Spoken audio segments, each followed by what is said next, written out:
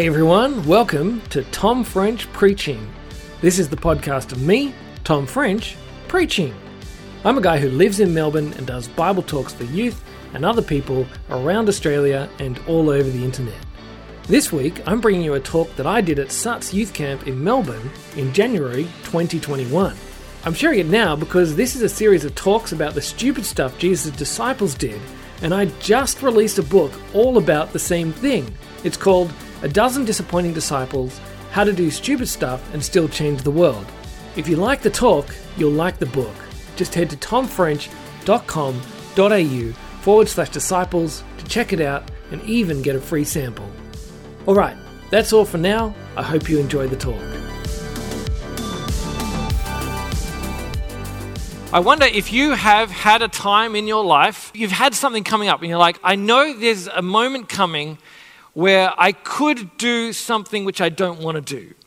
And I'm determined not to do that. And so you've got it set in your mind, this determination not to fall in a trap that you see in front of you. Well, I had one of these moments when I had a car. I just bought a new car and I had an old work car. And I was giving my old work car to a colleague, and then I was going to start driving my new car that I just bought, which was a new second-hand car. And so when I was giving my old work car to my work colleague, I wanted to get it washed so that she could have a nice car to drive and she would enjoy the clean car. So I drove up to the car wash, and I know that at car washes, they try and upsell you on a better car wash.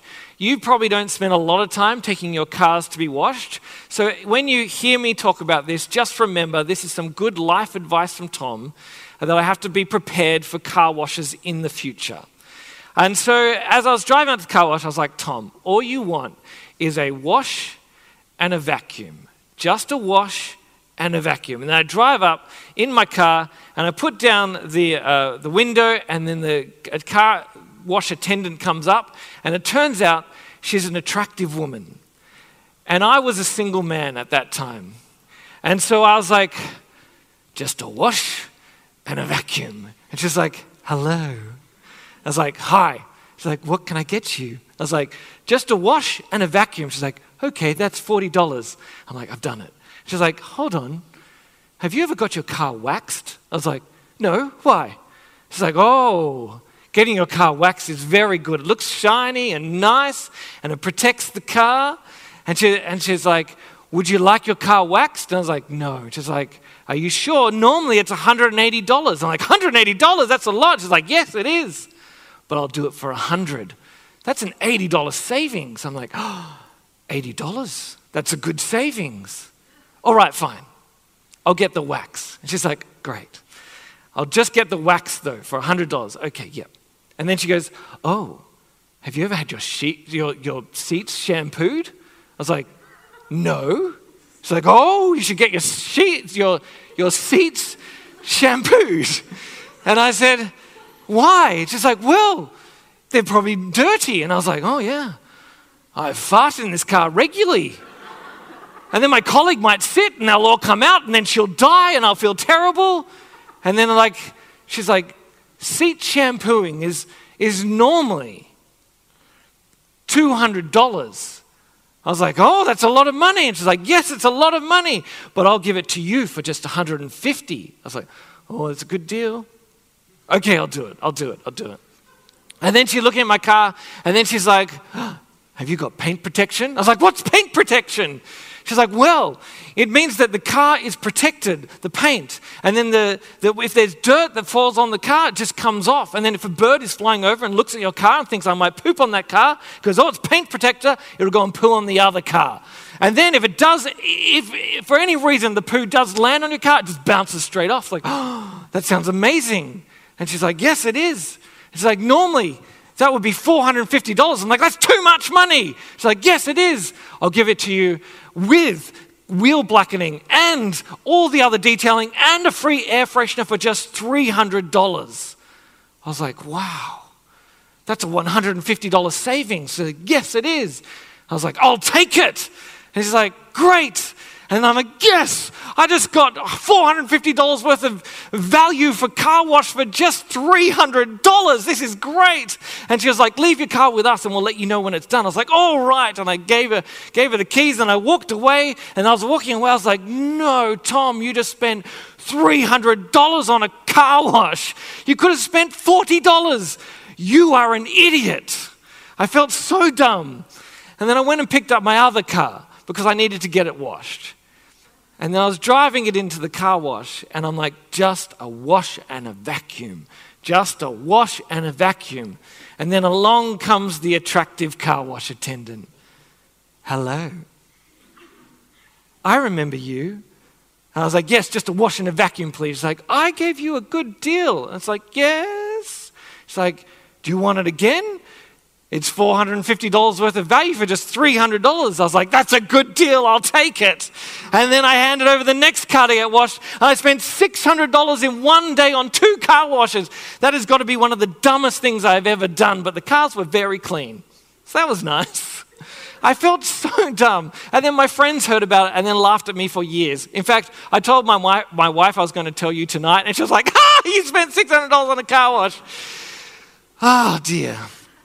I fell into that trap. I was so sure I wouldn't, but I fell into it anyway.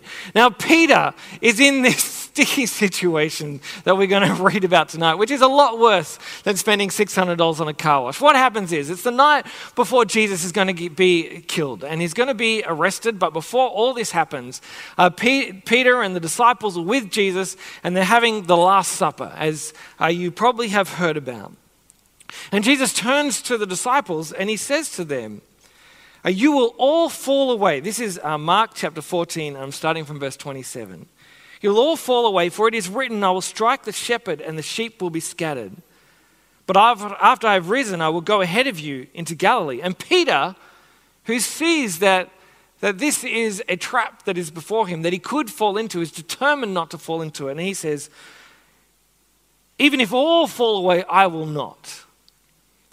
Truly, I tell you, Jesus answered, today, yes, tonight, before the rooster crows twice, you will disown me 3 times. But Peter insisted emphatically, even if I have to die with you, I will never disown you. And all the others said the same. And Peter is sure that he is not going to disown Jesus. He's sure that he's not going to let Jesus down. And all the other disciples are like, yeah, we definitely will not abandon you, Jesus. We will stick with you. And then after that, they head off and they go to the Garden of Gethsemane, which you can see a little bit lower down. And as they go into the garden, Jesus says to them from verse 34, my soul is overwhelmed with sorrow to the point of death. Stay here and keep watch. And going a little further, he fell to the ground and prayed that it might be possible for the hour to pass from him. Abba, Father, he said, everything is possible for you. Take this cup from me, yet not what I will, but what you will. Then he returned to his disciples and found them sleeping. The disciples who promised to stick with Jesus to the very end, Peter, who said he would die with Jesus, can't even stay awake with Jesus. And I wonder if you know what that feeling is like. At very least, you probably know what it's like to go into a prayer time and come out with a nap time. It happens to me very regularly. I sit down for my Bible and prayer and I get Bible and nap. In fact, there was a point in my life when I was working for a Christian organization where we'd pray together every day in the morning, where I was so sure that I was going to fall asleep that every morning I sat down on a chair with armrests, and then I put my arm on the armrest, and then I put my chin on there, and then I closed my eyes, which would stop me from doing those ones, when you fall asleep, and then you dribble, and then, so if you've got your face there, and then you're solid. And then you just make sure that you pray early, and then you can sleep through the rest of the prayer time, and then you've got to make sure you just don't sleep through the amen at the end, otherwise everyone knows that you're asleep. So I know exactly what it's like to be falling asleep in my prayer time. Though I might want to be awake, but I'm going to fall asleep anyway. And so this is what's going on for the disciples, but it's not just any old prayer time. Jesus is in anguish here. He's about to go and die. And his disciples cannot stay awake with him. And you're going to go home from Suts. And some of you are going to be really excited. You're going to be so passionate about following Jesus. And then something's going to happen. You're going to have a fight with your parents, Or you're gonna go back to that sin that you said you weren't going to go back to. You're going to drop off on your Bible reading. You're going to fall in with that group of friends that you thought you wouldn't. And you're going to feel terrible about it. You're going to feel like you have let Jesus down. And so we keep going with the story of Peter, because I know that you know what it's going to be like for Peter, because I know what it's going to be like for Peter. So Jesus is arrested, and Peter, it tells us that Peter, this is from verse 46, says, the men seized Jesus and arrested him. Then one of those standing near, we find out another part of the Bible, that's Peter, drew his sword and struck the servant of the high priest, cutting off his ear. Here's Peter, who's meant to be the head of the church, cutting off people's ears. Like, if your pastor was cutting off people's ears, you might be like, I don't know if you should be leading a church. Well, here's the guy who's meant to be the foundation of the church, the rock on which the church is built by, and he's just getting a little bit sword happy. Has Jesus picked the right guy? And then goes on to say this, and this is important, from verse 50, it says, then all deserted him and fled. All of Jesus' disciples left him. And a young man wearing nothing but a linen garment was following Jesus, and when they seized him, he fled naked, leaving his garment behind. That's not that important to the talk. I just wanted you to hear the Bible streaker. It says, then they took Jesus to the high priest, and all the chief priests and the elders and the teachers of the law came together. And Jesus is put on trial before this fake court. They were meant to meet during the day, but they're meeting in the middle of the night. And they level all these accusations against Jesus, but none of them stick. But eventually, they ask Jesus about himself. And it says this, from verse 61, Jesus remained silent and gave no answer. And again, the high priest asked him, are you the Messiah, the Son of the Blessed One? I am, said Jesus. And you will see the Son of Man sitting at the right hand of the Mighty One, coming on the clouds of heaven. The high priest tore his clothes. Why do we need any more witnesses, he asked. You have heard the blasphemy. What do you think? Jesus is put on trial in this sham trial, and they cannot convict him, but it is Jesus' words that gets him convicted of death, convicted of blasphemy. No one takes Jesus' life from him. He lays it down willingly. When he is in front of the most powerful people in his nation, Jesus is still in control. But Peter has followed Jesus at a distance, and Peter is in the courtyard. And it tells us that Peter has his own trial, not before the most powerful people in the land, but before some of the weakest people.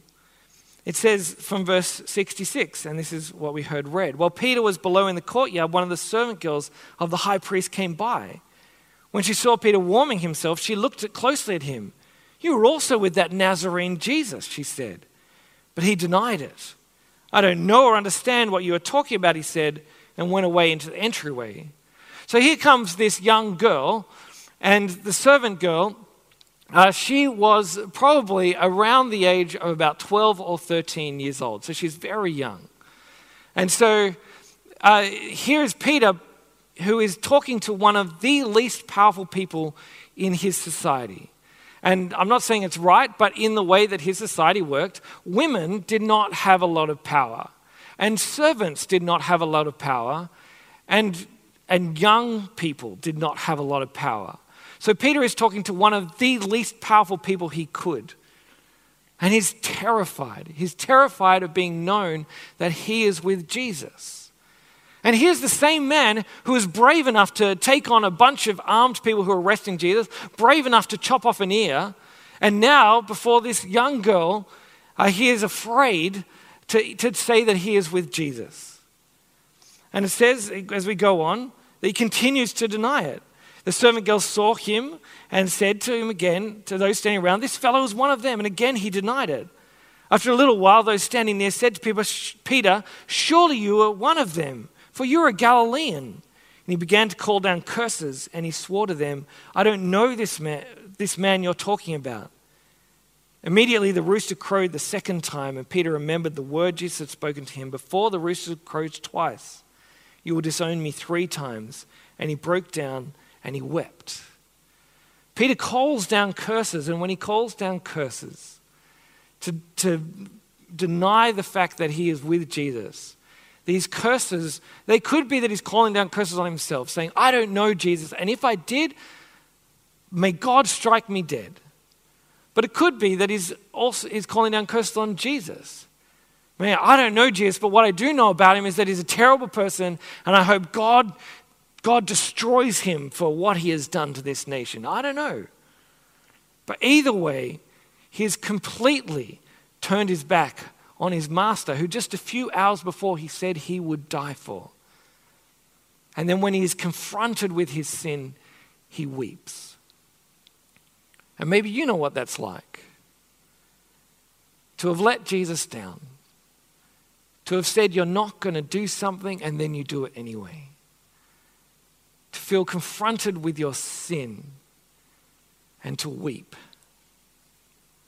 Maybe you know what that feels like. And maybe you worry about how Jesus responds to you.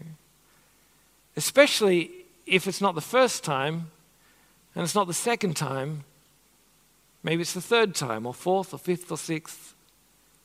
How does Jesus feel about you? Well, we see, as the story continues, we see how Jesus responds to Peter. And so if you want to turn a few pages on to Mark chapter 16, after Jesus is killed, it tells us that some of the women go to the tomb to find Jesus' body so they can anoint his body so it is ready for burial. But when they get there, they find that there is no body there, but at the tomb instead, there is someone, a young man dressed in a white robe, this is verse 5, sitting on the right side. And the women, they are alarmed. Don't be alarmed, he said.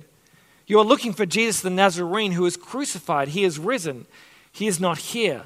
See the place where they laid him, but go tell his disciples and Peter, he is going ahead of you into Galilee. There you will see him just as he told you. Jesus has a message for Peter. I'm going to Galilee. Find me there. Jesus hasn't forgotten Peter. Jesus hasn't ignored Peter, and he hasn't turned his back on Peter. He says, I'm going to Galilee. Find me there. And we get to read the story of what happens in Galilee. So turn your Bibles now to John chapter 20. No, John chapter 21. We're in John chapter 20 last night, so you might be familiar with where it is in your Bible. As you get there, I'll tell you what's going on. So they go to the Sea of Galilee, the same place where Jesus called the disciples to himself the first time, when they first met. He has gone back there to see them. And so they're there, and Peter and some of the other disciples decide to go fishing, and they spend the night fishing, but they don't catch anything. And so in the morning, Jesus comes down to the lake, and they don't recognize him. And he calls out to them in verse 5, friends, haven't you any fish? No, they answered. He said, throw the net on the right side of the boat, and you will find some. And when they did, they were unable to haul the net in because of the large number of fish.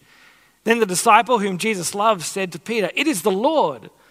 So they put down the net, they pull in all these fish, and they're like, we've seen this trick before. This is what Jesus did last time. Like, it must be Jesus. And so John, probably the disciple who Jesus loved, turns to Peter and says, it's the Lord. And then it tells us that Peter is so excited that he puts on his cloak and then he dives into the water and then he swims to the shore to see Jesus, which is very strange. I don't know why you get dressed to go swimming, but that's what Peter does. In fact, the Bible tells us that when they were fishing, that the word for how they are dressed is that they are naked. So they were doing nude fishing, and then he got dressed, which might be why he got dressed. But he gets dressed, gets his cloak, and then he swims. And then the disciples, they stay in the boat and they go along. And what I really wish happened in the Bible is that Peter is swimming towards the shore, and the disciples are coming along in the boat, and then they just pass Peter, and he's like, and then they pull up, and then he gets out and is like, oh, it's very hard swimming in a cloak. That's not what happens. Actually, it turns out that he beat them because he's a very strong swimmer. He probably should have been on the Israelite swimming team, but he makes it in first. Or maybe it's just difficult to pull a boat full of fish with 153 fish in the net, by the way, because someone counted and put it in the Bible. And then they get there, and then Jesus is cooking them breakfast, which is very nice. Jesus, who who has died for them and risen again, is still serving his disciples and making them meals. I suspect the relationship between Peter and Jesus might have been kind of awkward at that point. You know that awkwardness when you've had a fight with someone and then you see each other again and you're not sure if you're friends or not? I think there might have been that kind of awkwardness between Peter and Jesus. And so we see in verse 15, after they finished eating, Jesus said to Simon Peter, "Simon, son of John, do you love me more than these?" "Yes, Lord," he said, "you know that I love you." "Feed my lambs," Jesus said. Again, Jesus said, "Simon, son of John, do you love me?" Do you love me? He answered, "Yes, Lord. You know that I love you." And Jesus said, "Take care of my sheep." The third time he said to him, "Simon, son of John, do you love me?" And Peter was hurt because Jesus had asked him a third time, "Do you love me?" He said, "Lord, you know all things. You know that I love you. Feed my sheep. Very truly I tell you, when you were younger, you dressed yourself and you went where you wanted. But when you are old, you will stretch out your hands and someone else will dress you and lead you where you do not want to go." Jesus said this to indicate the kind of death by which Peter would glorify God. Then he said to him, "Follow me." What Jesus is doing here is he is reinstating Peter into his position of leadership. He's giving Peter a new opportunity to follow him.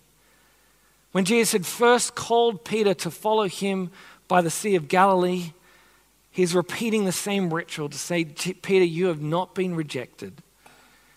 Peter, you are not out of my love.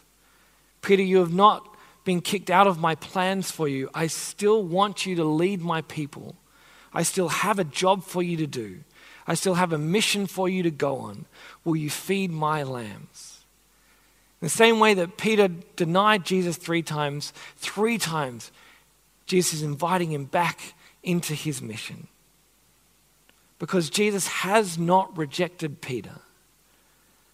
And if you are someone who feels like Peter, that you feel like you have stuffed things up, that you've ruined your relationship with Jesus, then Jesus wants you to know that he doesn't reject you either. That you have not been kicked out of his plan. That he still has a mission for you to do. You aren't just loved, and you are loved. But you are loved and you are useful in the kingdom of God. You are loved and you are an important part of God's body because he has work for you to do.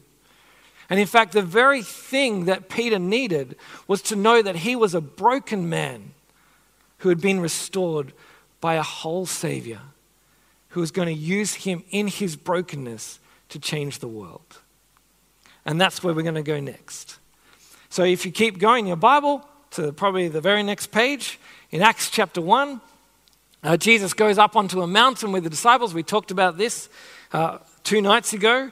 And he says to them in Acts chapter 1, verse 8, he says, "But you will receive power when the Holy Spirit comes on you, and you will be my witnesses in Jerusalem and in all Judea and to the ends of the earth."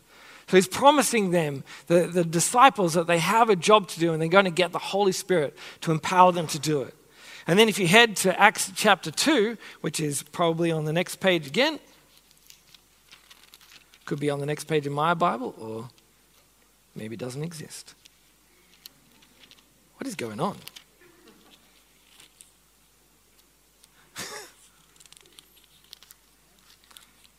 Oh, I got it. Hey. This is like a very minor miracle happened on stage. Testify. All right. And so it tells us that all the disciples and the followers of Jesus, there's about 120 of them all gathered in one room, and they're waiting for the Holy Spirit to come that Jesus promised. And it says when the day of Pentecost came, that's about 50 days after the Passover when Jesus died, and about 10 days after Jesus went to heaven, they were all together in one place. Suddenly, this is from chapter 2, verse 2. Suddenly, a sound like the blowing of a violent wind came from heaven and filled the whole house where they were sitting. They saw what seemed to be tongues of fire that separated and came to rest on each of them. All of them were filled with the Holy Spirit and began to speak in other tongues as the Spirit had enabled them. Now there were staying in Jerusalem God-fearing Jews from every nation under heaven. When they heard this sound, a crowd came together in bewilderment because each one heard their own language being spoken.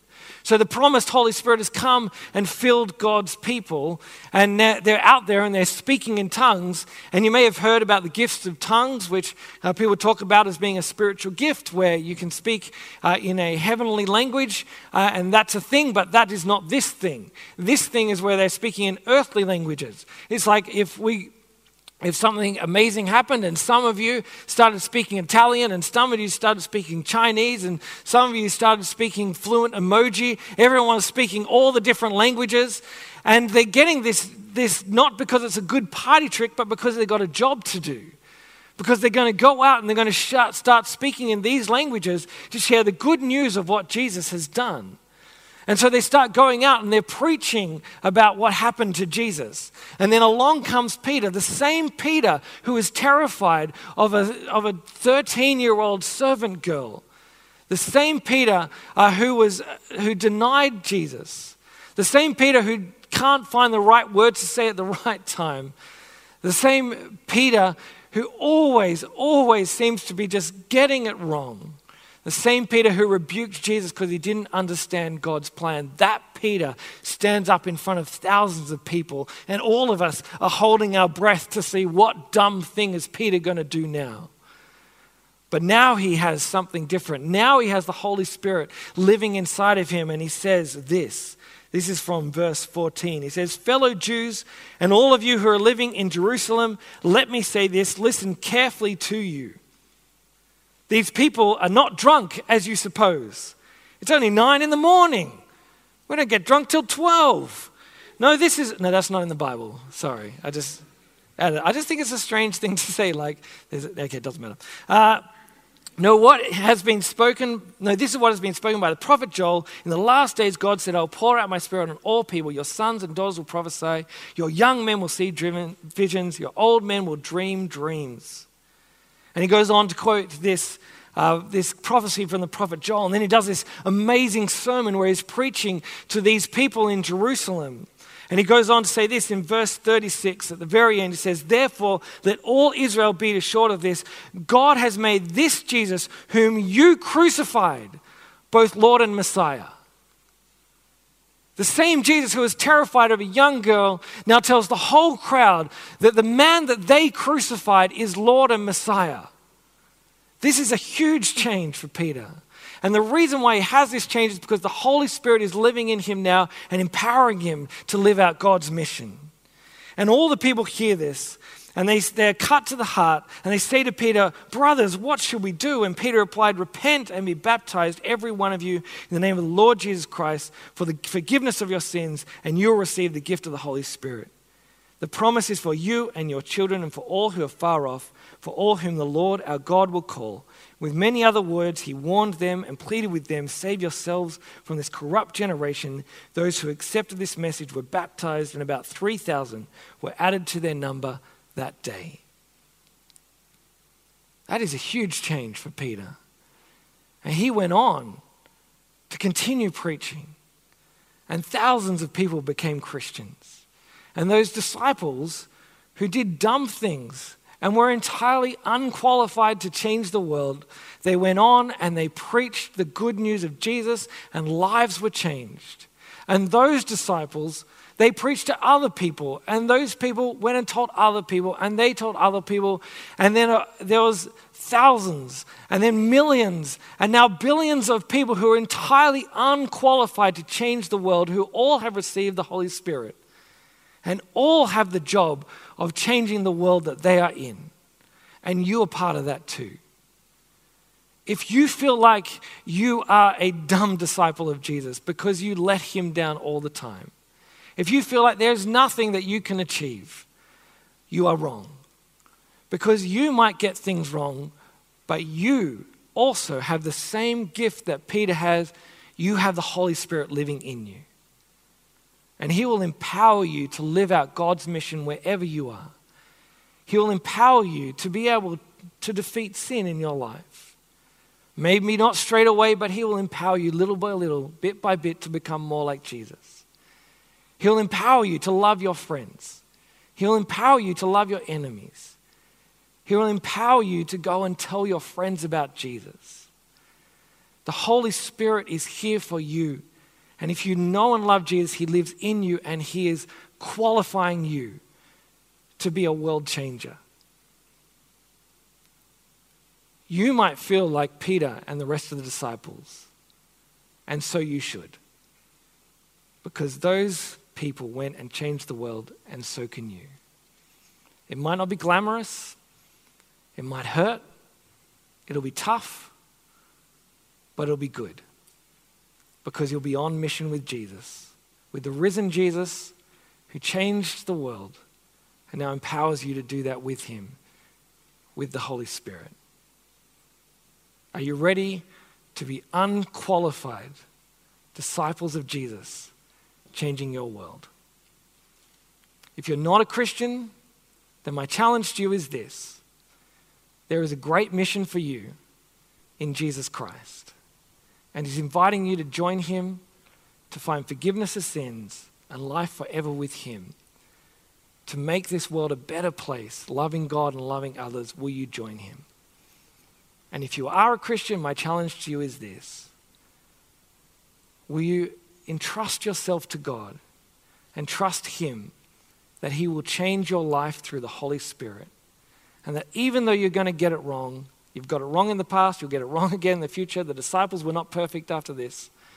That He is with you. And if you're willing to take those small steps of obedience, He will work through you. Are you willing to do that? Let's be unqualified together. How about I pray? Our Father God, we thank You that You have done amazing things. That we see people like Peter who were broken, but who were restored by You. And I don't know what people feel. I don't know how they feel like they have let You down, but I pray that You will help them to know that You are restoring them, that You love them, that You forgive them, and that You have a job for them to do. They are loved, and they have worth, and they are vital members of Your family. I pray that each of us will see the mission You have before us, and we'll step into it knowing that You have given us the Holy Spirit, and that You qualify us for the work that You have put before us. I pray that each of us will know the joy that it is to serve You in the mission of changing this world. Amen. Thanks for listening. I hope that was helpful for you. If you want to get your hands on a dozen disappointing disciples or check out a free sample, head to tomfrench.com.au/disciples. You can also find my other books, videos, and more also at my website. So feel free to check it out, and don't forget to give this podcast a rating and review wherever you get your podcast so that other people might be able to discover it. Till next time, have a good one.